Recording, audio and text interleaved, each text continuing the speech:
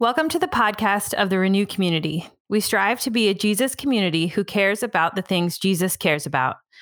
As we adapt in this season of pandemic, we are meeting in our house churches, in person and online, as a primary space for worship, formation, connection, and encouragement. Teachings like this are one way we engage with Scripture, seeking to become more like Christ. These teaching podcasts also serve as a conversation starter for deeper engagement at house church. We're glad you're listening. One of my favorite things about the season that's coming up, the fall, is sitting around a fire pit or a bonfire at night.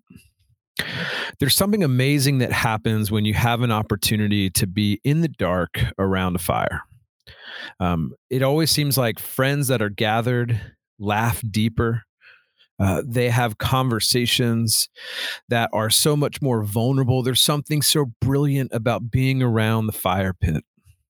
It's completely dark outside and people's faces seem almost to have like the imago Dei that just pours out. Each person, their face seems to burst this hidden shell into those places.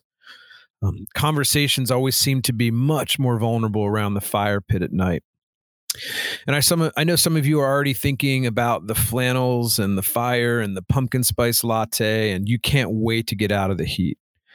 You can almost smell the leaves and feel the cold air on your face.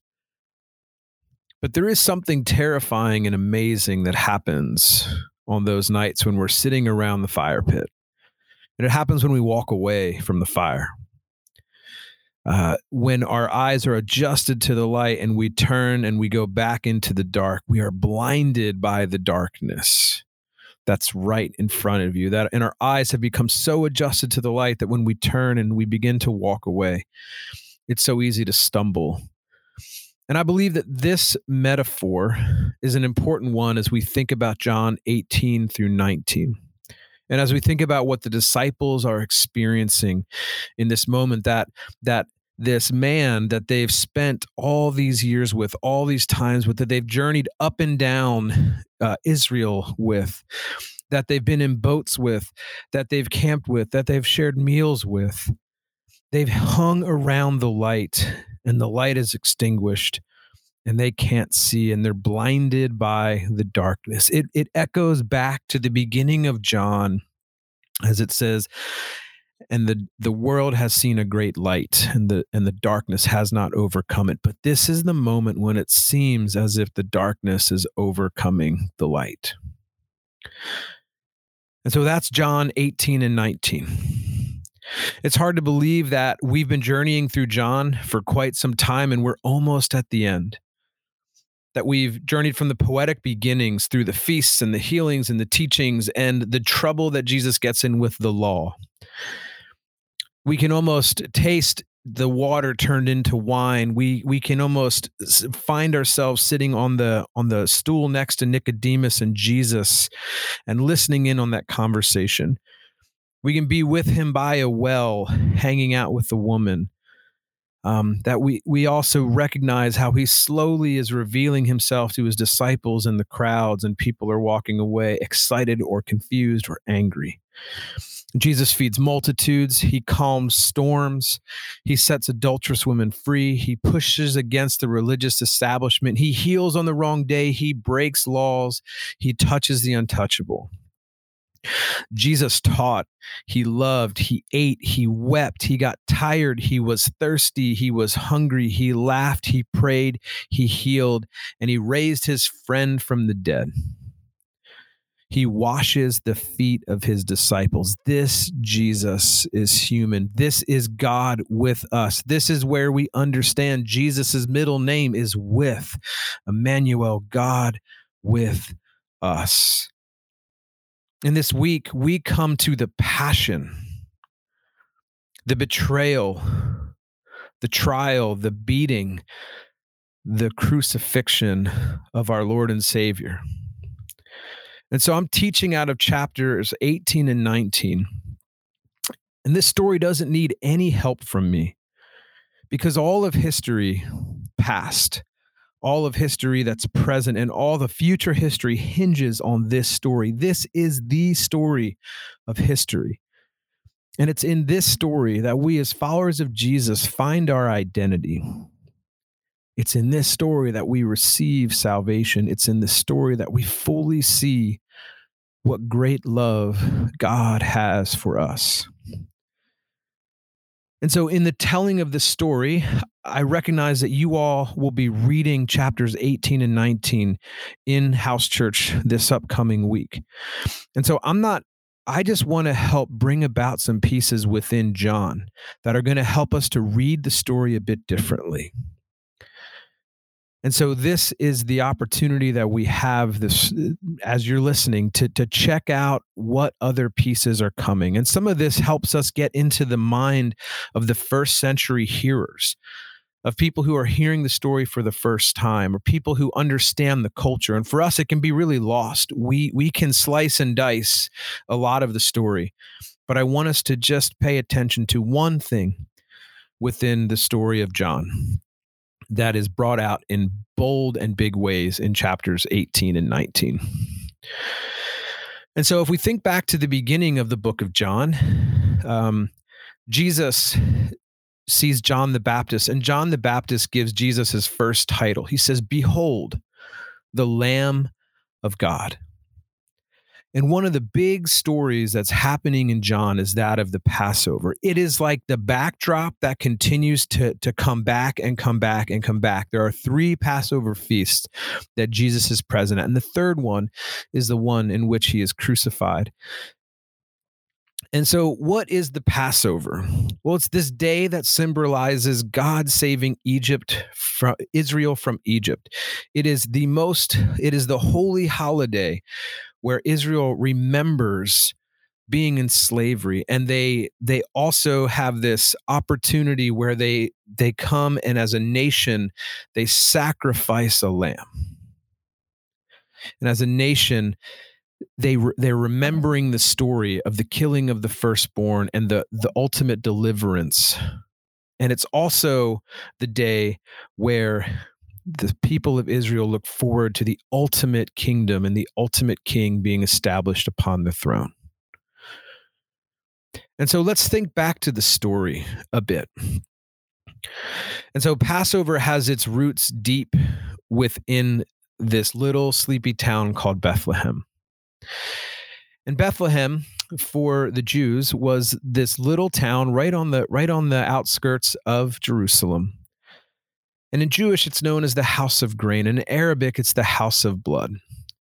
And in Bethlehem, we have these 2 slopes. And on one slope, we raise barley. On the other slope, we raise sheep. And so to think about the fact that the bread that is used for people's food, and it's also used for the priests and for the temple procedures, is made there, and so are the sheep that are sacrificed there. And so sacrifices are held every day at the temple, and every day they would use sheep from Bethlehem. The temple would open up at 9 a.m., and at 9 a.m., you would start to see the smoke, you would smell the sheep, it would smell kind of like a barbecue. And so 2 lambs were sacrificed a day. But when we have Passover, Jerusalem swells from 30,000 to 300,000 people. So imagine a place that is completely packed to the hilt. And it's in this everyone is coming to make a sacrifice.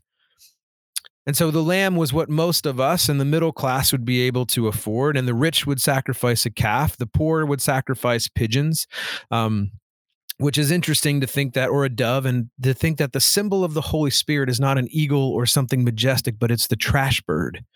It's the bird that the poor would use. Side note, but if you can't afford a pigeon, you would sacrifice a pancake. And so if we think about it, there are tons of lamb, tons of money, and tons of blood that are happening that is just going on during this entire week of Passover. And so on Palm Sunday, that is the procession of the lambs. And it's the first day after the last Sabbath before the Passover. The shepherds would lead the sheep into Jerusalem. And Jesus showed us that he was the perfect lamb. that the high priest is sitting there inspecting the lambs, and he selects the Paschal lamb. And as it's tied up and inspected for the whole week, what brings Passover to a close is the sacrifice of the Paschal lamb. Now, not just any lamb. We need to understand that all of us, our families, we would purchase a lamb. And that lamb would be something that we would be with during the duration of this week. But we need to understand a little bit about lambs. When lambs were born, if they were bad, if they did not meet the expectations, they were killed. And so many lambs didn't make it. And shepherds would have these orphaned lambs, and they would try to figure out, how do we imprint orphaned lambs on ewes? How do we get them a mom so that they can stay alive? And so sheep use their sense and the smell, and that's how they would be able to have this orphan lamb be with this ewe and be adopted into her family. And so they had a few different ways that they would work to make this happen. And one is they would swab the placenta fluids on the back of the lamb. And it wouldn't work all the time. And so another option they would have is they'd have the skin of the previous lamb that died, and they would swab it, and then that might work. The other thing that would work all the time is that they would wash the orphan lamb in the blood and the birth of the dead lambs. And so this is significant to us. And so why are these lambs coming an entire week early? Why wouldn't you just show up that day, buy your lamb, present it, and you're good to go? Well, because there is this opportunity that everyone had to, and this custom that we all had to go through, where we had to live with our lamb for 4 days. We needed to live with it. We needed to love it. We needed to care for it. We need to play with it. I need to prove to the high priest, when he asks me, do you love this lamb, that I do. And so all of us, we would go to the temple, and we'd carry our lambs on our shoulders. And when it becomes my turn, I would take it off my shoulders. I would present it to the priest. And then I'd have to pass the test. Is this a sacrifice from the heart? If I laugh, he would give me another chance. But he asked me 3 times, do you love this lamb? Because the priest needs to see that I am in relationship with this lamb, that I love this lamb, that this is a sacrifice from my heart. And so we need to understand, as Jesus is going through the trial, and when he's sitting with Pilate and people are chanting, crucify him, and when he is in front of the high priest, that this is what's happening in the temple. That the people of Israel are presenting their lambs. And that also what's happening is that the priest is getting ready to sacrifice the Paschal lamb, the lamb.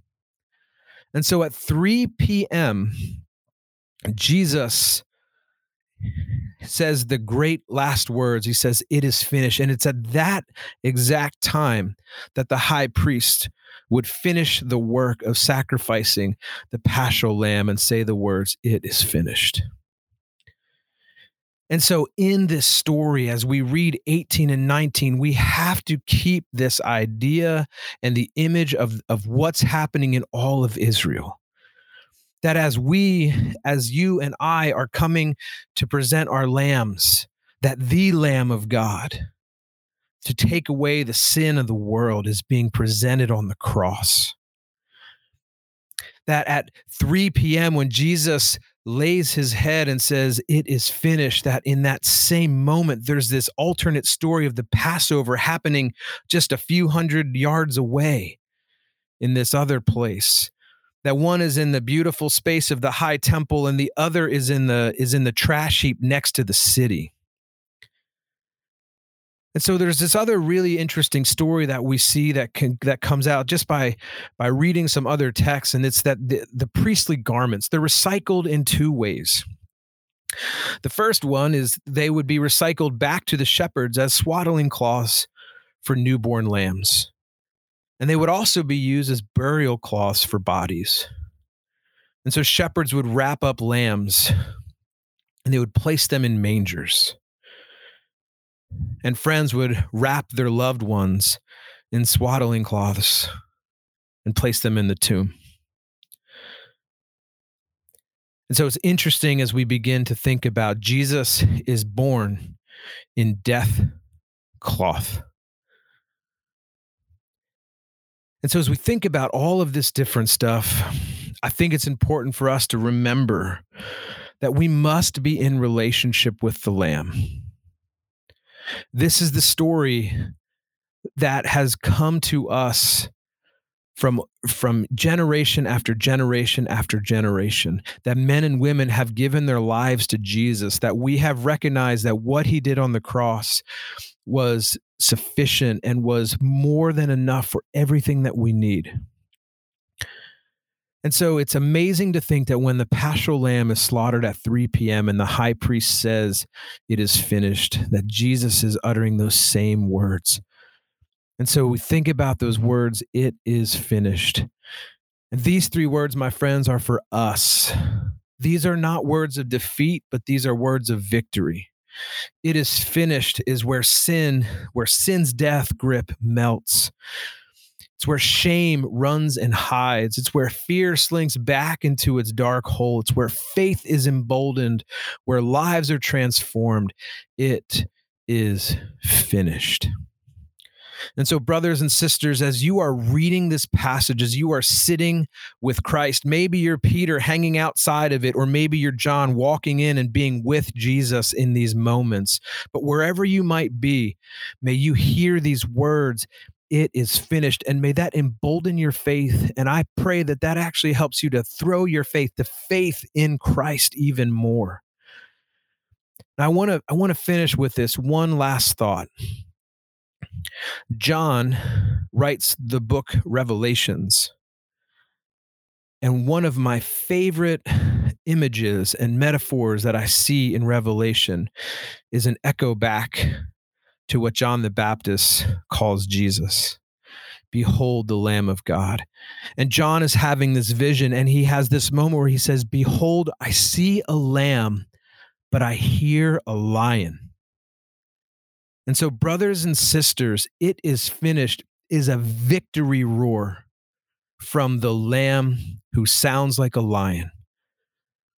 So as we go about this week, as we read this story, as we allow this story to read us, my prayer is that our sin would begin to just melt off. I know that in these last few months, there's been a lot of difficult, hard situations that have happened. But my friends, I want to remind you that it is finished, that Christ is victorious, that sin no longer has a hold on us, that shame no longer can run our lives, that fear has no place in us. My prayer is that in the season to come, that our faith is emboldened, that our lives are transformed, that we begin to respond to this God of mercy and love in ways like we never have before. So if you're not a follower of Jesus, or if you feel like your faith has just been slipping and you've been having a really difficult time in this season, I just want to encourage you to throw your faith to Jesus, to trust him, to trust that there's no other way in which you can get your life straightened out or cleaned up or fixed up outside of Christ.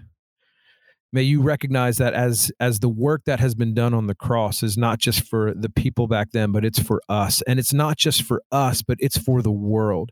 And so, brothers and sisters of the Renew community, may you be reminded that this story is the story that we have been entrusted with to tell our friends and our neighbors and our coworkers. This is the story that our world so desperately needs to hear.